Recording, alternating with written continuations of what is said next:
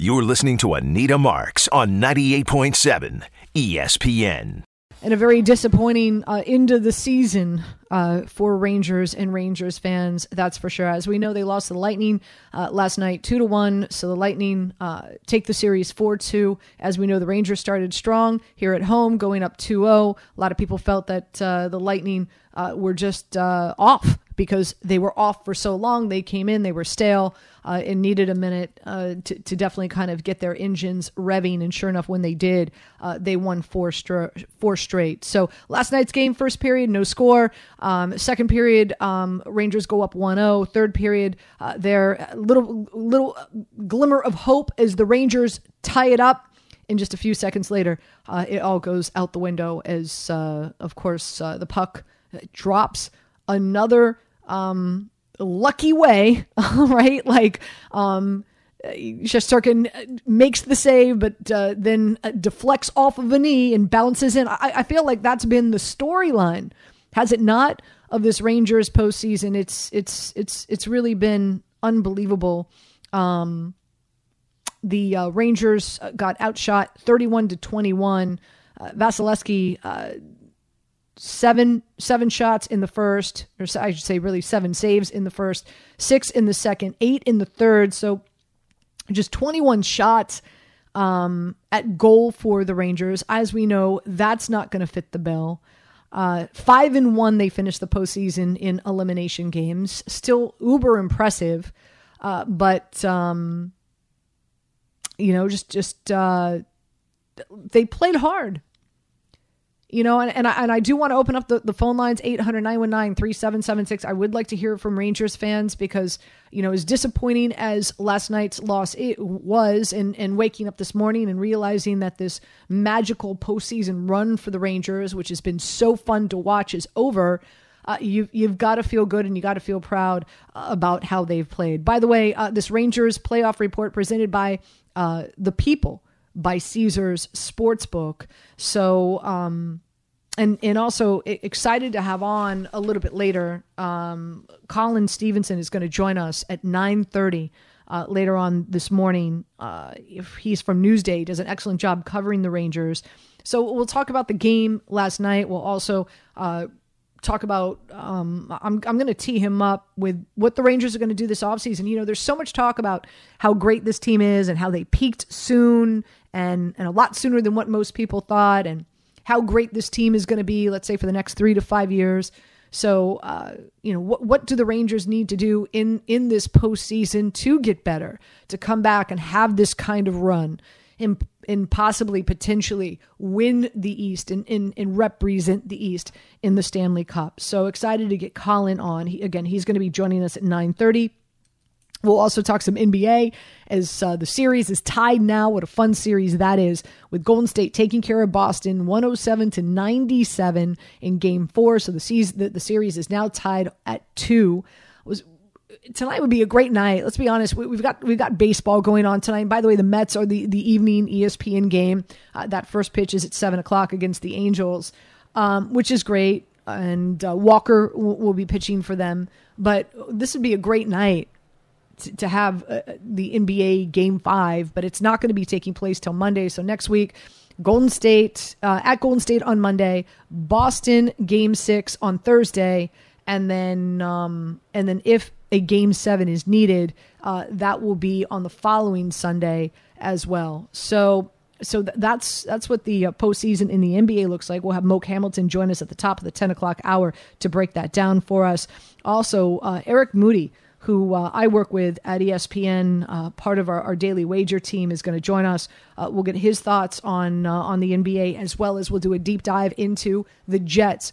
OTAs are over now for all the teams in the NFL. This is the summer break, pretty much, for all the NFL players. As teams hope everybody stays out of trouble. And this is their final hurrah vacation, per se, before they come back and arrive for training camp. As we know, at the end of July, that's when things really get started. It gets kicked off, and they start getting ready. Of course, the preseason games in August, and then, of course, the season's going to be here before we know it in September. But believe it or not, the Vegas sports books have taken more money, okay, betting on the Jets futures bets than any team in the NFL. And it's over 5.5 wins. That's the key bet. So I thought it'd be great. Eric does a phenomenal job. I thought it'd be great to have Eric on to talk about that and get his feelings in regard to what to look forward to this season in the NFL. And as I said, you've got 1:30. You've got the Yankees looking to sweep the Cubs. Tyone is pitching for the Yankees, 6-1 with a 2.73 ERA. We'll see what he can do. As we know, the Yankees crushed the cover off the ball yesterday against the Cubs. Unbelievable 6 home runs in that matchup. And then, of course, the Mets and the Angels are the ESPN evening game. That first pitch is at 7 o'clock with Walker going 3-2 with a 3.28 ERA. So we'll talk Major League Baseball. We'll talk some NFL. Definitely a lot of NBA and definitely a lot of Rangers for you. And we'll open up the phone lines, 800-919-3776. As I said, I'm excited to have Colin on at 9:30 in just about 15 minutes because I'm intrigued. I'm hooked. I'm in. I'm curious. I want to see what this Rangers team, what they can do to potentially better this team in the off season to come back and be even bigger and better next year, if that's possible. Again, your New York Rangers playoff report presented by the people of Caesars Books. Download and get started with a risk-free bet up to $1,500, and every bet you make bringing you closer to redeeming Amazon perks. Only Caesars, Amazon, amazing perks. Anita, I know, it's only $9.15. Amazing perks only Caesars can offer. TNC apply, must be 21 years or older. We talked about it, right? Like you want to call it borrowed time, house money, whatever the case. No one really expected them to go that far, especially 5-1 in elimination games, coming back down 3-1 against Pittsburgh. 3-2 against Carolina, winning on the Hurricanes' home ice. It was an unbelievable, sensational run. I would imagine Ranger fans have to feel really great about what they saw from the Rangers this season. And but I know that's hard to do right now after a very disappointing loss last night and realizing that this very magical postseason run is gone. 800-919-3776. We're going to hear from Gallant in just a second. Let's go to Joe calling in from Clark. Joe, good morning. Hey, good morning. To start out, just like you said, I don't think any Ranger fans should be upset about this season. Fans, the team, I don't think anyone should hang their head. If you were to tell me in October that the Rangers were going to be in 6 games against the Tampa Bay Lightning in the Eastern Conference Final, I'd call you crazy.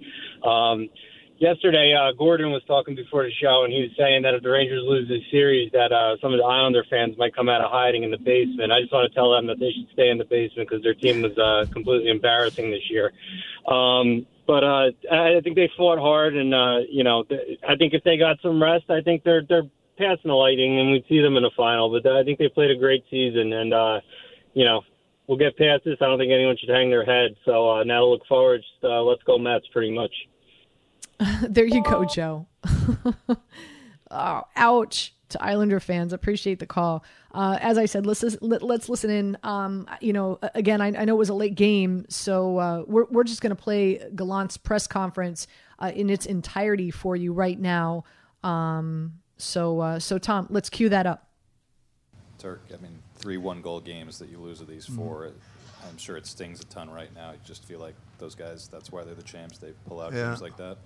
Yeah, it's hard right now. But like I said, we played well. We battled hard. We had a chance to win all those games. And, they found a way to get the big goal at the big time. But I'm proud of our guys. We battled hard, competed every night.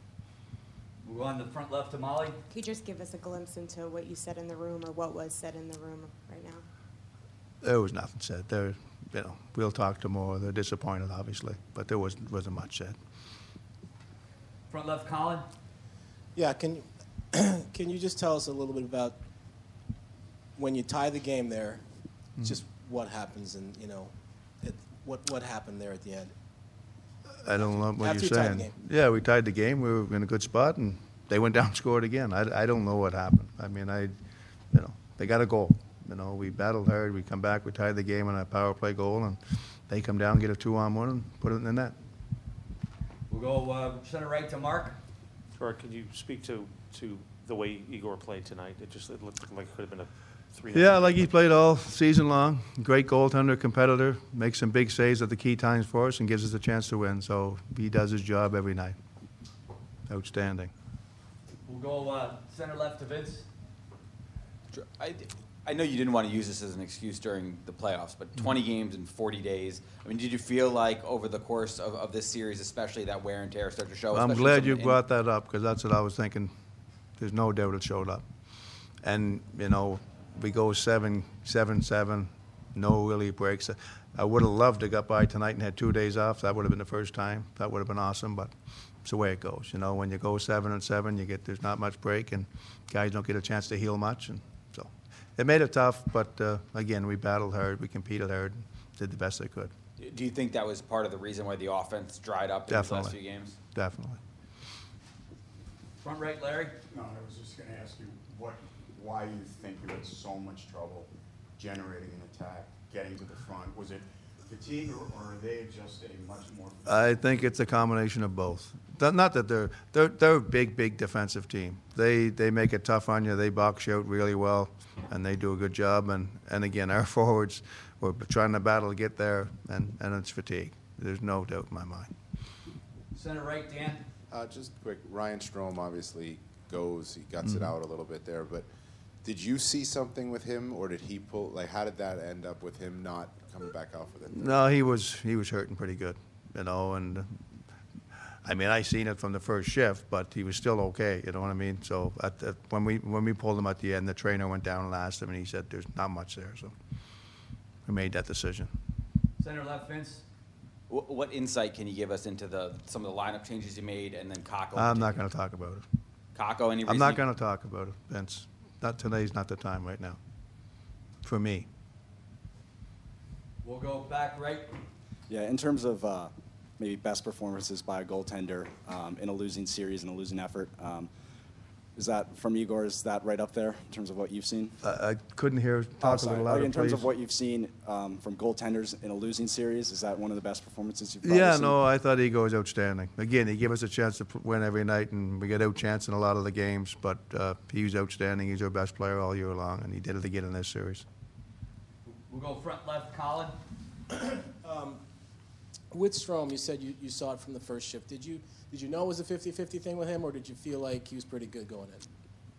No, he started the game, and again, I'm not going to tell you what's wrong with him, but he started the game, and he was fine, and then we caught up to him. So it was more than 50-50. He wouldn't have played.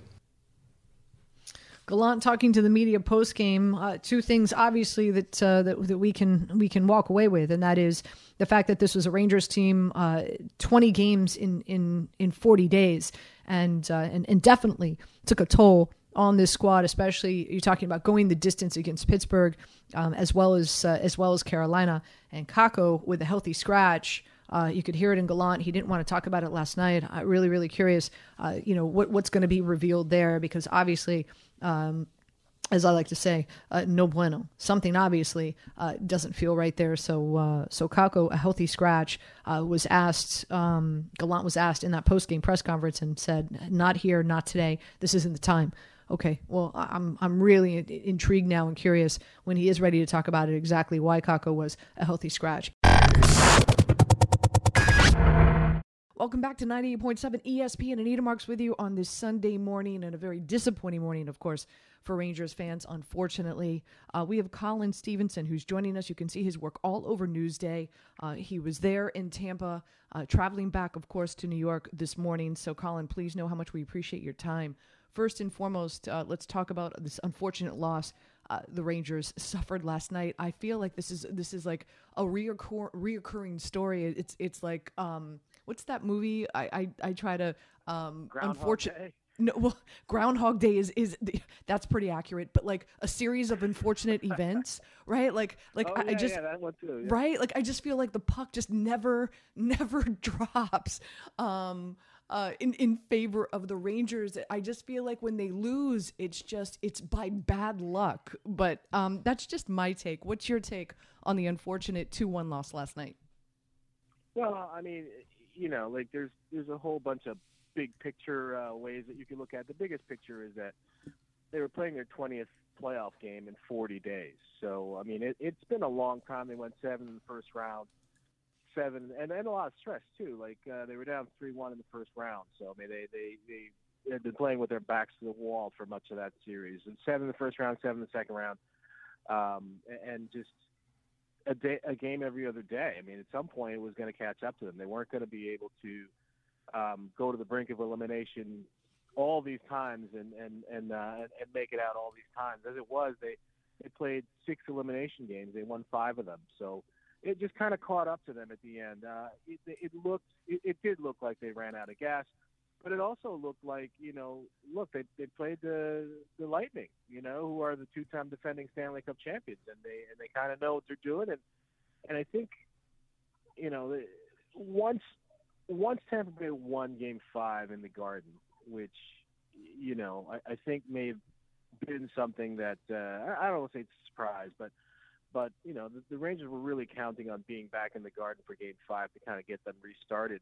And once Tampa Bay won that game, I didn't really think that the Rangers were going to be able to pull it out and win in Game 6. And then Tampa smelled blood in the water, and they outplayed the Rangers, significantly. I mean, and really, it's 2-1. But if not for Igor Shesterkin, it could have been 4-1, 5-1. Tampa ended up being the better team last night, and you have to say that. And in the moment, in the small picture, you look at all the things the Rangers didn't do. But when you step back and look at the bigger picture, I think the Rangers were in a good place. Getting as far as they did. Absolutely, and one of the 5-1 in elimination games. I mean, it's just, and especially for this unit who. And this is a conversation I've had with a number of other analysts and writers and whatnot who cover the Rangers, and that is, this team is definitely peaking a lot sooner than what most people thought they would. So you want to call it borrowed time, you want to call it house money, whatever the case. The fact that they made it through Pittsburgh, Carolina, and took it this far, especially starting with a 2-0 lead. Granted, yes, they lost 4 straight, but nonetheless, taking a 2-0 lead against a Tampa Bay Lightning team, you could say they were rusty, whatever the case, is uber impressive. Yeah, definitely. I mean, now, to be fair, you talk to the players after the game last night, they didn't want to hear about the big picture. They were hurting. Chris Kreider said, he felt empty. I asked Jacob Trouba if he was proud of their effort, and he's like, not right now. I got to take a couple days to reflect, but right now it doesn't feel too good. And Mika Zibanejad just said, I just didn't want it to be over. So, they weren't thinking big picture after the game last night, but yeah, absolutely. This was look, at the start of the season, I would think most of us expected them to make the playoffs. It was sort of a make the playoffs or bust kind of season. And, they went beyond that. They not only they make the playoffs, but they had 110 points in the regular season. So, they didn't squeak in by any means. And then, they won a round. They came back from 3-1 down. They won the second round. This was, you said it, as you said it, they were playing with house money. So, yeah, if you're going to evaluate the entire season, big win for them. And then the question, which will be asked in the coming days is, can they build on this? You've gone 3 rounds. How much deeper can you go? I mean, is a cup there in the future? The window just opened for them. I don't know how long it's going to last. It's going to be open. Can they win a cup before it closes? That'll be the next challenge. Again, Colin Stevenson joining us here on 98.7 ESP, and you can see his work all over Newsday. All right, so let's look bigger picture here, right? And what we can anticipate on how this Rangers club is going to grow. Already, we know the value in regard to the experience that this young club has gotten based on this postseason run, right? But how do they restock to go even further and possibly win a Stanley Cup? I was reading they've got $14.8 million under the cap. What can they do in the draft? Obviously, they need to improve their 5-on-5. That's where they struggled a lot. What about some of the free agents out there? And it's evident they need a veteran defenseman to come in and definitely bolster that and help Igor as well. So kind of give us a lay of the land. What do you expect this Rangers organization to do in the off season, Colin? Well, that's the tricky part. I think, the window opened this year, but I wonder with what they were able to accomplish at the trade deadline, if this might not have been the best team they were going to have, at least for the next few years, because they had cap space this year to go out at the trade deadline and really acquire pieces that fit perfectly. If you think about getting Andrew Kopp, getting Frank Petrano, getting Tyler Mott, getting Justin Braun, all of those guys played big roles. Braun was a supporting role, but the other guys were important players for the Rangers in these playoffs. And they're all rental free agents. All guys on expiring contracts are going to be unrestricted free agents. They certainly won't be able to re-sign all of them. If you look at their cap situation, they signed Mika Zibanejad and Adam Fox to big money contract extensions that kick in next season. So the cap space they had to work with this year, they will not have next year. So Chris Drury, the general manager and president, is gonna have to get creative, and he's gonna have to make some choices. For instance, he's gonna need Ryan Strome is an unrestricted free agent. So is Andrew Kopp. If you look at what they have projected available under the cap next year, I doubt possible that they could re-sign both of them. So they're going to have to choose which one of those guys is going to be their second line center. I don't know if they can bring back Vetrano. Tyler Mott is a guy who helped them in their bottom six. And you'd very much like to have him in the lineup, but he's going to cost money. They have to re-sign Capo Caco. They have to re-sign Sammy Blais. Those guys are restricted free agents. So, he's got some work cut out for him. And, he's not going to have the sort of flexibility that he had last season. So what is he going to do? I don't know. He's going to have to choose between Kopp and Strome, or he's going to have to find somebody else that fits the bill to play with Artemi Panarin. And then, he's going to have to rely on guys growing from this experience. So Alexis Lafreniere had 19 goals in the regular season, played well in the playoffs, and can he take the next step to the next tier of star? And Phil Hedl, who had a very disappointing regular season, actually blew up in the playoffs. Had 7 goals. He was their third leading goal scorer. Is he ready for to take the step and be a bigger player for them next year? So they're going to need guys like that to get better. Number one, and then they're going to need to have guys come up. They've got a lot of prospects that are in the system that maybe can crack the lineup next year and on entry level contracts, and they have to get mileage out of them. So it's a dicey off season, and he's got a lot of work to do to reconstruct the roster because as I said, he's probably going to be losing at least 2, if not 3 of these 4 guys that he brought in at the trade deadline, and so they're going to look very different. Interesting, because I think the talk throughout the playoffs was, wow, look how great this Rangers team is right now. The future looks really, really bright, but it doesn't. It sounds like they're going to have to work some magic in order to be able to recreate what we've seen this season, especially in the postseason. Then. Yeah. No, I think they're in pretty good shape for being a playoff team and a team that's maybe going to win a round every year. But if you're talking about taking the next step and getting to the finals, then they have to get better from where they are today. And I think that's going to be difficult. From a salary cap perspective, it's going to be difficult. So they're going to need some of these young guys, who are still on relatively cheap contracts to really take the next step and really be big time players for them. And the one, Anita, that kind of I wonder about is Capo Caco, who was the number 2 pick overall in 2019, 21 years old.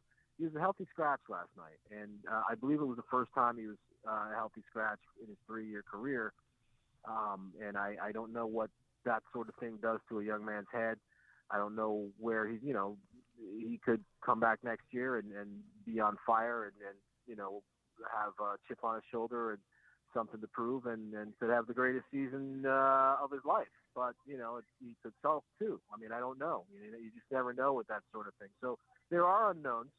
But, yes, I mean, if you look at what they got out of, Adam Fox, who, obviously is one of the stars in this league. If you look at the season that Keandre Miller put together and his growth, they look pretty well positioned. And I haven't even mentioned Shesterkin as far as that's concerned. He's a young guy, too. He's only 26 years old. So, they look to be in good shape. I just question, what they're going to need to do to take the next step to get beyond the conference final to get to the Stanley Cup final. Really quick before, because I want to get your thoughts on, of course, the Lightning taking on the Avalanche. I'm really excited for that series. As disappointed as I am, the Rangers haven't advanced, but man, you talk about that Avalanche offense going up against arguably the best goaltender in the NHL. I want to get your thoughts on that, but talk about the kid line. We heard a lot about the kid line, right, throughout the postseason. That stays intact, yes? Well, so that's the thing, Anita. So in Game 6, with their backs to the wall, Gerard Gallant, the coach, broke up the kid line. He left Capo Caco out of the lineup, which was a stunning decision. And okay, that's fine. Maybe he thought that he needed a little bit more speed. He inserted Dryden Hunt, who hadn't played since Game 3 of the first series. It was a head scratcher. But okay, that's fine. He's the coach; it's his prerogative. So, but I don't know if that kid line's going to stay together. I don't know if they would have stayed together in any case, because again, you're going to be losing probably, I say, Vetrano off that top line. So maybe one of those kids, maybe Kako or Lafreniere or Hedel, steps up into that spot. You're losing either Strome or Andrew Kopp off that second line, the Panarin line. So maybe another of the kids steps into that spot. So I don't know if the kid line's going to be back as a unit. They're all going to be back as players, and they all should have bigger roles than they did this season. So it just may be that, if you put Kako up with Mika Zibanejad and Chris Kreider, or if you put Lafreniere in that spot, it's gonna look a little differently because the kids are growing up. It sounds like it's going to be an interesting off season, that's for sure, Colin. Before I let you go, let's look forward to this Stanley Cup matchup. Like I said, the Avalanche offense just has been absolutely tremendous, so fun to watch, and yet now this will be their biggest task. Going up against I can never pronounce his name properly, Vasilevsky, as being the best goaltender, right? I know I'm not the only one, so I don't feel bad about it. The best goaltender in all of hockey. What do you expect here? Yeah, so full disclosure, I picked the Avalanche at the start of the season to win. Oh, good for the Stanley you! Cup, and I picked them. But I picked them. I was going to say I picked them last year and the year before too. So I was wrong the last 2 years, and I have a chance this year. But I'm looking forward to that one as well because I thought it's as you said, when the Rangers won the first 2 games of the series, I started thinking to myself, wow, is Tampa Bay, are they done? I mean, are they worn out from all this winning? Is it time for them to go away? And clearly, it's not. So. I do think that this is a very, very exciting matchup because I love the Avalanche.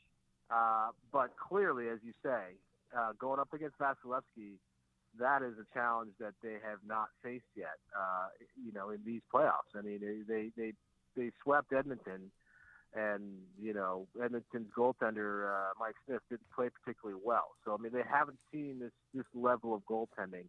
And it'll be interesting, really interesting to see, what kind of a challenge Vasilevsky presents to the Avalanche. I think it's going to be a long series. I think it's going to be an entertaining series. As I said, I picked the Avalanche, at the start of the season, so I'm going to stay with that. But I wouldn't wager too much money on it. You know what I mean? Who are you talking to, Colin? Do you know who you're talking to? No, I'm just saying I wouldn't. Well, for your sake, considering you made the call at the beginning of the season, I'll be rooting for the Avalanche for you. Thank you so much for joining us this morning. I appreciate it. Have a safe flight home from Tampa, and look forward to having you on the show again, Colin. Thank you so much. Thanks, Anita. Thanks for having me. You got it. Colin Stevenson joining us here on 98.7 ESPN. Again, see all his stuff on Newsday. A lot to digest there, right? Like Rangers fans, disappointing that the postseason now is over for the Rangers. And Colin sharing some interesting information in regard to, sounds like the Rangers are going to have to move some mountains, make some interesting and difficult decisions in this all season to try to restock and come back and make another run in the postseason for next year. What say you? What would you like to see the Rangers do based on a number of the decisions that Colin pointed out for us that this Rangers team is going to have to make? 800-919-3776. Anita Marks with you on the Sunday Fun Day. I know, probably not so fun for a lot of Rangers fans. Here on 98.7 ESPN. So they were playing a bunch of Prince music, and they asked me, what is my favorite Prince song ever? And it's Call My Name. And I don't think a lot of people have heard that song. It is my favorite Prince song. It's not one that, it's not Purple Rain. It's not all, it's not one that was like at the top of the charts, but hands down my favorite. So for all you Prince fans out there, I'm sure you know what song I'm talking about. For those that were just casual Prince fans, you should check it out. It's called Call My Name, and it's my favorite Prince song. Without further ado, let's bring in Moke Hamilton. Moke, what's your favorite Prince song? Well, listen, I will admit, Anita, I would definitely be categorized as one of those casual Prince fans. So for me, the answer would be Purple Rain. But so guilty as charged, right? But maybe next time we're together, you can kind of help put me on to some of the more obscure hits in that catalog of the late great Prince. You want to win some brownie points with your beautiful wife? Pull up on you know how you could like pull up a song on YouTube on your phone. Pull up "Call My Name" by Prince. Copy and paste. Send it to her as soon as we get off the air, and your Sunday is going to be magical, my friend. You can thank me later. Okay. Thank you very much. I will certainly take you up on that. I'll let you know how that plays out. Yeah, you do that. You do that, boo. All right, let's dive into this series. We've got one, right? It's 2-2. Who knew? I used the word bamboozled yesterday, and that's how I feel, right? Like,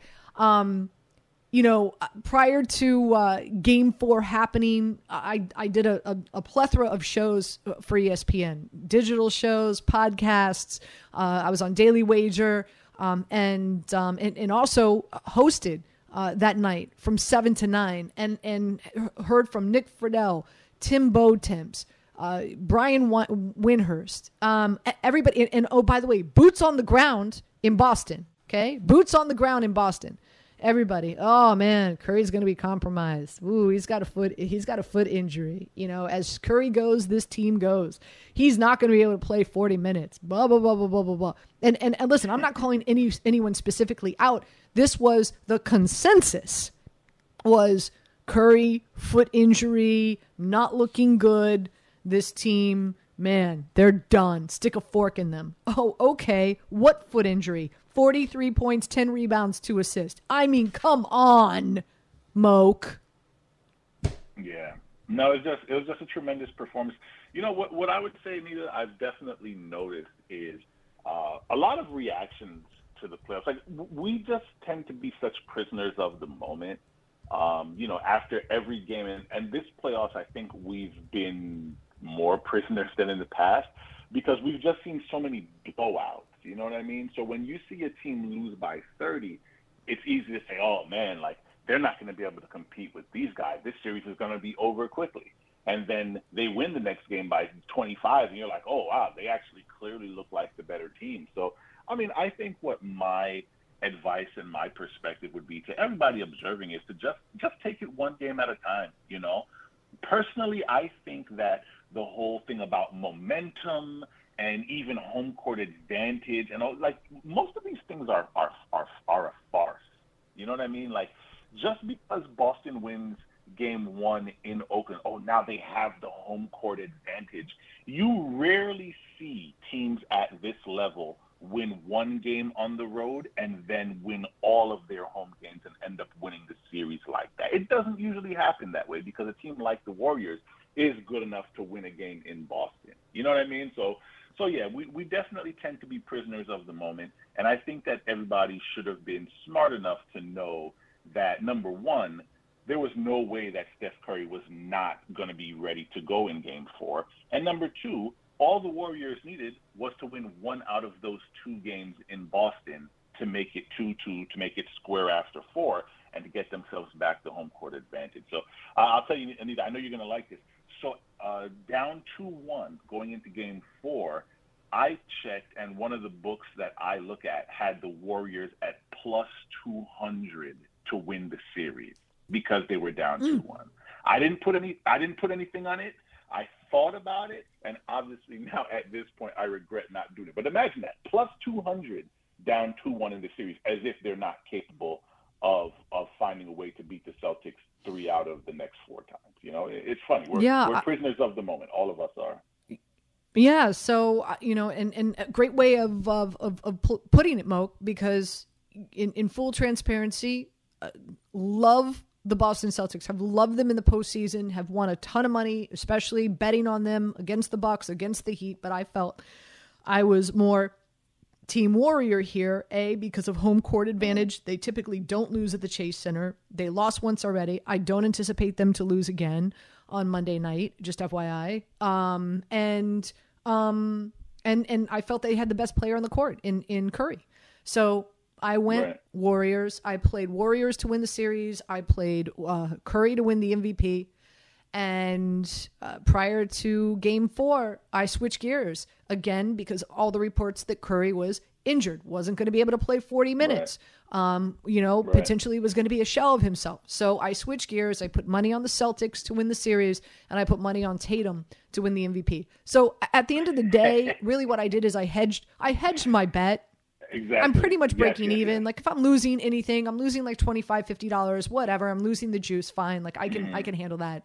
But I'm breaking even. So now for me going in, this is a whole new series, right? This is a 3-game series, 2 at home, 1 away, the Golden State. So now, man, talk about wishy-washy. I'm back with the Golden State Warriors. You know, I don't think they lose another at the Chase Center. And now, because now they travel back to the West Coast in San Francisco. It's a lot more playing time, a lot more off time for Curry to really get that foot 100%. Who knows? I mean, it's amazing what he was able to do at, let's say, 80, 85, 90, 95%. We don't know, Right. And so I'm back on Team Warriors here. What do you see happening with just 3 games left? Yes, statistically, maybe I shouldn't say statistically, but based on the specific scenario that we're in, I mean, look, it's the Golden State Warriors, 2 games to win the championship. 2 of those games are going to be at home. Most people would pick them. I think that I would lean toward them as well. I mean, I was leaning toward them before game when they were down 2-1. You know what I mean? So obviously now at this point, I would probably still lean them. But what I would say, honestly, Anita, I think that it really is a toss-up. I think it's a pick-em series. And the reason why I say that is because Boston – the reason why I've believed in Boston more over the course of the series is because they have advantages that the Warriors are not going to be able to solve. Boston is more athletic. Boston is bigger. They are stronger. They are deeper. They have more talent aside from Steph Curry, right? So to me, for the Warriors to win this series, number one, they're going to need Steph Curry to continue to play like a superhuman, which I think he's capable of doing 2 more times. And they're going to need more production from some of their other guys. And they were able to get that in game 4. Jordan Poole gave them 14 big points off the bench. Andrew Wiggins obviously had a great game. So they're going to need somebody else to give them those kind of contributions at least 2 more times. Can that happen? Yes, I do think it can. But I would be remiss to not say that my belief, I think the Warriors were somewhat fortunate to win Game 4 because even though their defense was not terrible, Boston missed a lot of open shots down the stretch of the fourth. I think they went 1 for 8 from the field in the final 5 minutes of that game. At least 4 or 5 of those looks were really good, pretty open three-point looks, and they just missed them. You know, and they say it's a make or miss league, and Boston just missed those shots. If they made 1 or 2 more, it would have been a completely different outcome, I think. So for that reason, I think it's ultimately just going to come down to who executes better, whether or not Draymond Green can find the fountain of youth for at least 1 or 2 games, and whether or not Jason Tatum and Jaylen Brown and Derek White and all the rest of those guys that Ime Udoka has come to count on, whether or not they're going to be able to find the courage and the strength and the guts to win another game in Oakland, in San Francisco. So, I mean, honestly, it could go either way. If you ask me to pick a team, I'm gonna go with the Warriors. Again, full disclosure, I was still picking them down 2-1. So it's not like I'm jumping ship here, but Boston has made believers of me over the course of this series. And like I say, I do believe they have decisive advantages that the Warriors are just not going to be able to solve. They're just going to need Steph Curry to remain unhinged to be able to pull them through this. And I think he's capable of doing it. I think he's up to the challenge. A few things. I made a list of, pros and cons, right? For what benefits either team. Okay. And you tell me if you agree or disagree. Ready? So with the Golden State Warriors, here's what I have on their side. And I do this in life, by the way, when I have to make important decisions.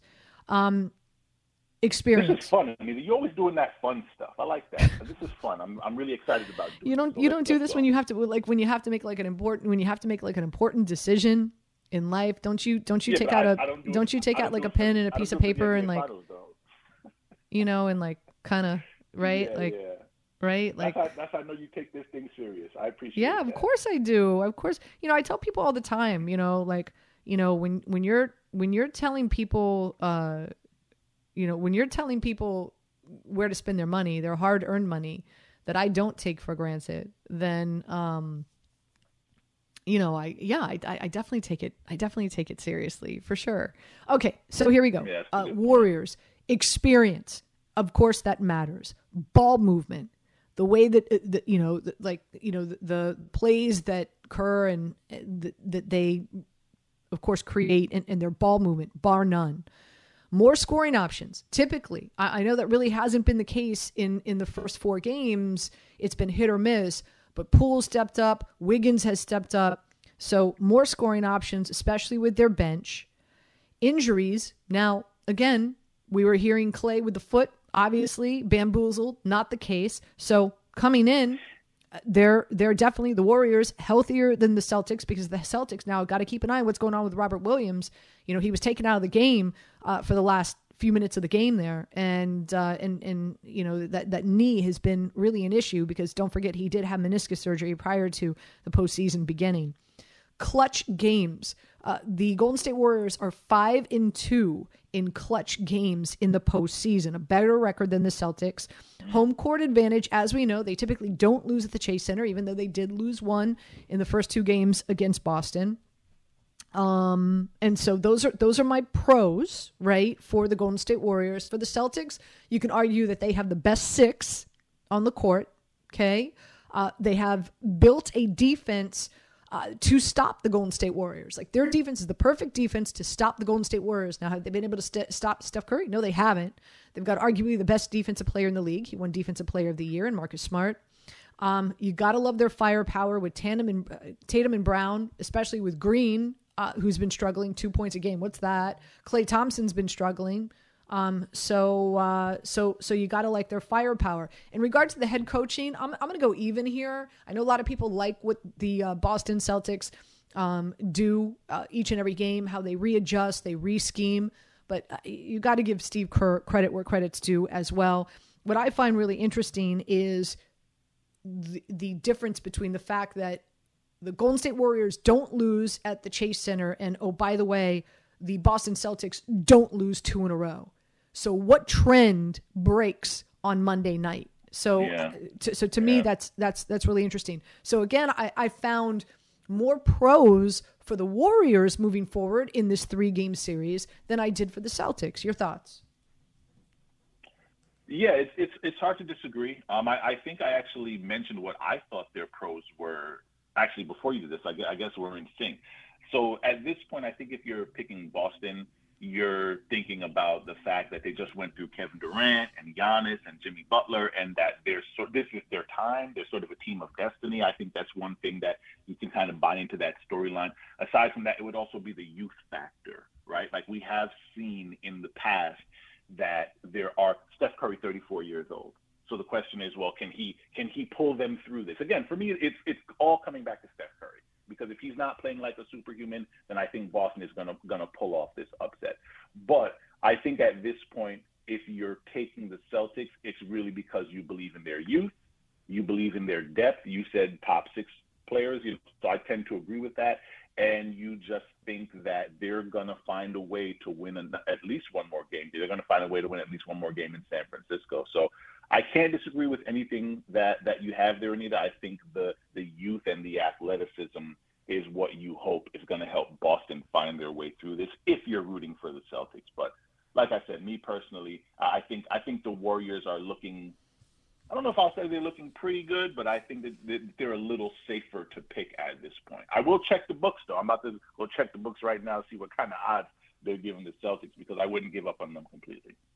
Before I let you go, let's talk a little bit about the Knicks, okay, and what's to come. There's a report out there that they're considering bringing Melo back into the equation. I don't know if that surprised you at all. At the age of 38, he's averaging 13 points a game, 4 rebounds.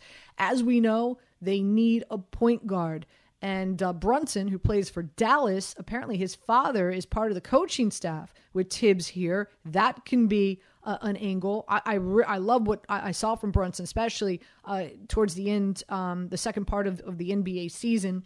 Question marks with Julius Randle. You know, his relationship with the fan base here, no bueno. What do they do with Robinson? Do they work out a deal? Apparently, everything I'm reading is that he's looking for a 4-year, $55 million deal. Thoughts on the Knicks as we get closer to, as we know, once the NBA championship is over, it's all about the summer that will be and the offseason. What do you expect for the Knicks in regard to a few of those topics I just threw your way, Moke? Yeah, I think it's a very important, very interesting summer for the Knicks. There are definitely some big decisions to be made. Mitchell Robinson is probably the biggest one. Julius Randle, they say when there's smoke, there's fire. You know what I mean? And we've been hearing so much about Brunson and about the team's interest in him over the course of pretty much the entire season. I would definitely keep an eye on that situation, and I know that a lot of fans some fans, I would say, were disappointed in coming away with the 11th pick, even though that's where the Knicks statistically were supposed to end up. But I think for the first time in a long time, Anita, to be honest with you, there is something to kind of hold on to in terms of thinking that you're building a future. You think about some of the younger players, and obviously R.J. Barrett, second half of the season, took some massive steps forward. Jericho Sims gave the fans a lot to be excited about. So I think at this point, if you're the Knicks management, you just kind of have to take a step back and you have to figure out what pieces and what individuals you're actually going to try to build with. And obviously, the Kemba Walker experiment was a massive failure. There's no other way to put it. So they kind of have to go back to the drawing board and figure out what they're going to do about their point guard situation. But I will say that from what I've been hearing, the team is how should I put this? I should say that Julius Randle is not off the table from what I hear. He's a player that the front office there likes. For the most part, they still believe in him.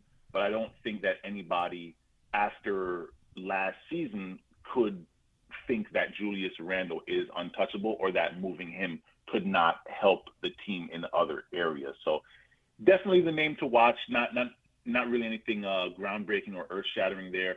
And to be honest with you, I also would not be shocked to see them end up moving the 11th pick in a package if it were going to bring them back an upgrade at the point guard position or an otherwise dynamic guard in the mold of perhaps a Donovan Mitchell, another situation that I would definitely keep an eye on. So yes, certainly an important summer ahead for the New York Knicks. Absolutely. Moke Hamilton joining us here on 98.7 ESPN. Moke, always great having you on each and every Sunday, talking all things NBA. Thank you, my friend. Call my name, Prince. You'll thank me later. Thanks so much. Appreciate it. And without further ado, Eric Moody joins me here on 98.7 ESPN. You can see him all over ESPN, works with me on Daily Wager, is extremely talented and quite brilliant. So Eric, thrilled to have you on for the first time. How you doing? Oh, I'm doing pretty good. And, hey, thanks for the invite, Anita. It's always good to talk sports, especially NBA and NFL. But, hey, things are going great. I'll tell you, if I were doing any better, I'd be a twin. I do like that. So I keep on using the word of the weekend is bamboozled. Now, you and I were on Daily Wager on Friday prior, of course, to Game 4 of the NBA championship. And you can attest to this, right? Because you and I were on at the same time. We had Bontemps. We had Brian Windhurst. I had Nick Friedel on my radio show later on that night before the game. We had a lot of boots on the ground there in Boston, and everybody was, Steph Curry, not going to be great, ankle bad, not going to play 40 minutes. This team will be nothing without him, right? Like, wasn't that the narrative in regard to everything we were hearing from everybody who was reporting on the series? No, you're spot on. I agree with you. A lot of people thought that the ankle would be like an issue, and clearly from watching that game, he did not look hampered by it in any way. So I used the word bamboozled, but my producer yesterday, Ty, made an excellent point, and he said there was no report of an MRI that was, and Ty, I'm like, Ty, you're absolutely right, there wasn't, but nobody reported that there was no MRI, right? Like after the fact, we're like, wait a minute, there was no MRI. Like, well, I should have known that. Well, nobody reported that there was no MRI. But at the same time, nobody reported that there was an MRI. But nonetheless, my whole point is, boy, did I jump ship off the Golden State Warriors for the big reason. Why? They had lost home court advantage, and the best player who's playing in this series was going to be inactive. And so, boy, was I wrong, and I think a lot of people were wrong because the majority of the money were on the Boston Celtics, laying the 4. It didn't look like it was a lot of points to lay, especially with the reports that Curry was not 100%. Before we move forward into this next Game 5 in San Francisco, curious to get your thoughts on what you saw happened in Game 4. Oh, I've got so much thoughts. I'll just rattle off the top of my head. You just tell me to stop when you need me to. But first of all, Curry, he was superb, like in this series, against one of the top defenses in the league. In Game 4 in particular, in my opinion, was, I would say, the best NBA Finals game of his career. He's making history here. His 137 points in the Finals is 48 more than any other player in the series. If you're wondering about Jaylen Brown and Jason Tatum, they've combined for 89 points. So Curry is crushing them, and he was instrumental in the Warriors' 10-0 fourth-quarter run, and he's done really well. Back in Game 4, if my memory serves me right, he had 3 different primary defenders for the first time in his NBA Finals career, and he scored 10 of his 43 points in those types of scenarios. And so you look at the situation, I'm like, you've got a series, where the series goes back to San Francisco, tied up. Momentum is clearly in the Warriors' favor right now. And Golden State has won at least one road game for an NBA record 27 consecutive playoff series since 2013.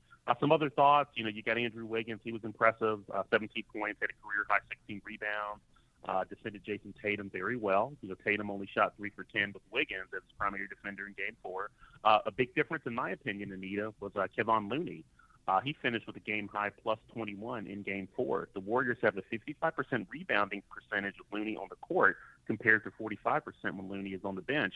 And you got Tatum. He did his thing, 23 points. You got Jaylen Brown, et cetera. My big observation with Boston, with their superstars like Tatum and Brown, is that the Celtics just need to move the ball around more and be less stagnant on offense. Having Tatum in ISO every time is just not going to get it done. I'll kind of add a couple of thoughts and bring it together and pass it back to you. But you got Jaylen Brown, 21 points, Robert Williams, 12 rebounds. Marcus Smart had 18. The Warriors ended up scoring 17 of the game's last 20 points. But Williams just doesn't look healthy to me. He was visibly limping around, in the second half. But Draymond Green bounced back. He made some huge plays down the stretch. He played better overall in Game 4, but statistically, he's still struggling like on offense. And I'll close it on this. The third quarter is still being dominated by the Warriors. I think that's making a huge difference in this series because they have outscored the Celtics by a combined score of 136-87 in the third quarter in the finals. Yeah, a lot to unpack there. And looking back as well as looking forward at the same time, it was evident to me in Game 3, Boston had 22 second chance points off of 15 offensive rebounds. So I felt it was imperative in Game 4 that the Golden State Warriors win the boards. And so I was expecting more from Looney. I was expecting Wiggins. So those are two prop bets that hit for me. Wiggins over 7.5 rebounds. Looney over 7.5 rebounds. Wiggins over 22.5 points and rebounds. Those hit for me. Now it's interesting. You mentioned Robert Williams. I think this is going to be key as well. One trend that I saw was on games that are a quick turnaround, like the one night turnaround. Robert Williams averages 25 minutes a game, and then that quick 24-hour turnaround, he would only play 14. Well, guess what? He played 31 in Game 4. That typically doesn't happen. That's not typically how they play him because of this knee injury and the surgery, the meniscus surgery that he had prior to the season starting. So they went off of trend. I lost that bet. I had the under 2.5 combined blocks and steals. It ended up being 3 because he did play more than 14, 15 minutes, but it turned around and bit him in the butt, didn't it? I mean, now that knee reared its ugly head again. He was limping. He was taken out with the last few minutes. And now you've got a crucial, now the series to me starts over again. Now this is a 3-game series. Golden State still has home court advantage. It's left coast, right coast, left coast again. And now you're coming in and maybe you've really tweaked and you've put too much pressure on Robert Williams. And I think he's such a vital part of their defense. So that's a big red flag for me, Eric, a big red flag. Yeah, I agree with you because Robert Williams is a difference maker for that team. Unfortunately, he's not healthy, in the series, but it does set up some really intriguing betting recommendations if you're looking into Game 5. I feel like Jaylen Brown, over 6.5 rebounds. He's been consistent from that point. Klay Thompson, over 3.5 triples. I know he started off slow, but he broke out in Game 3. That momentum continued in Game 4, and in my opinion, it should continue in Game 5. But I do like Jason Tatum as well, over 5.5 assists.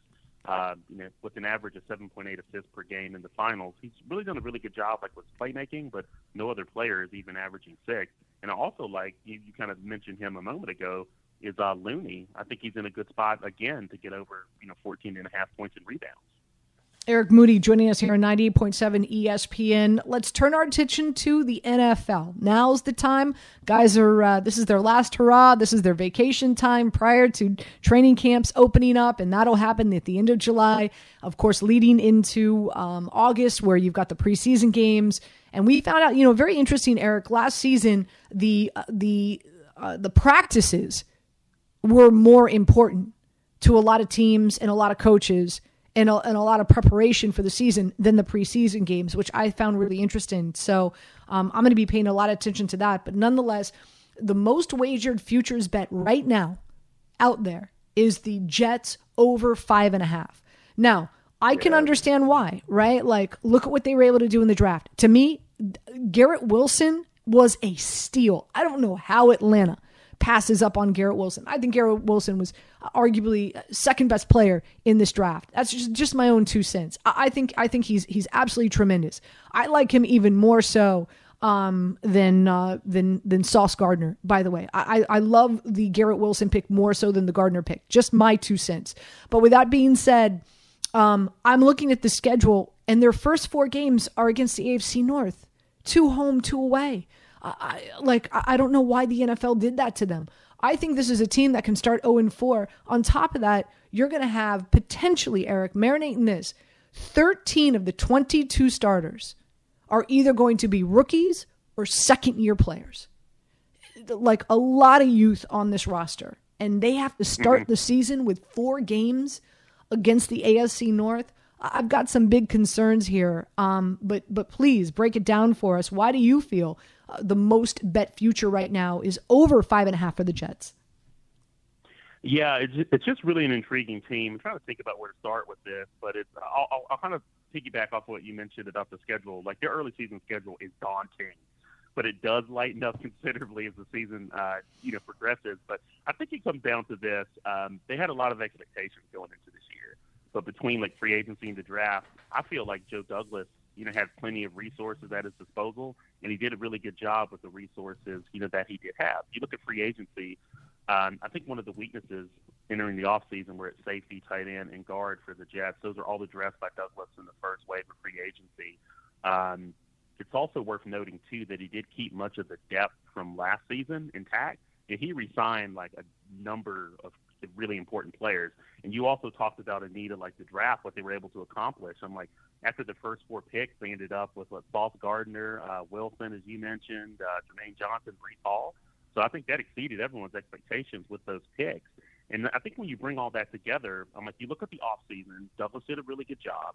I think their only opportunities, and I'm going to be watching very closely in training camp and the preseason, are at nose tackle, linebacker, and free safety. So, again, it will be interesting to watch those positions as we head into training camp and see how those develop. But I do like the bet of the Jets getting over 5.5 wins. You've got Wilson, who don't underestimate the progress that a player can make, especially a rookie, from one season to the next when they have their first full NFL offseason, because the college season is a lot different than the NFL. And I can kind of attest to this. I did play college football, not at a big-name school, but still, it's a lot different than I can imagine how making that transition to the NFL.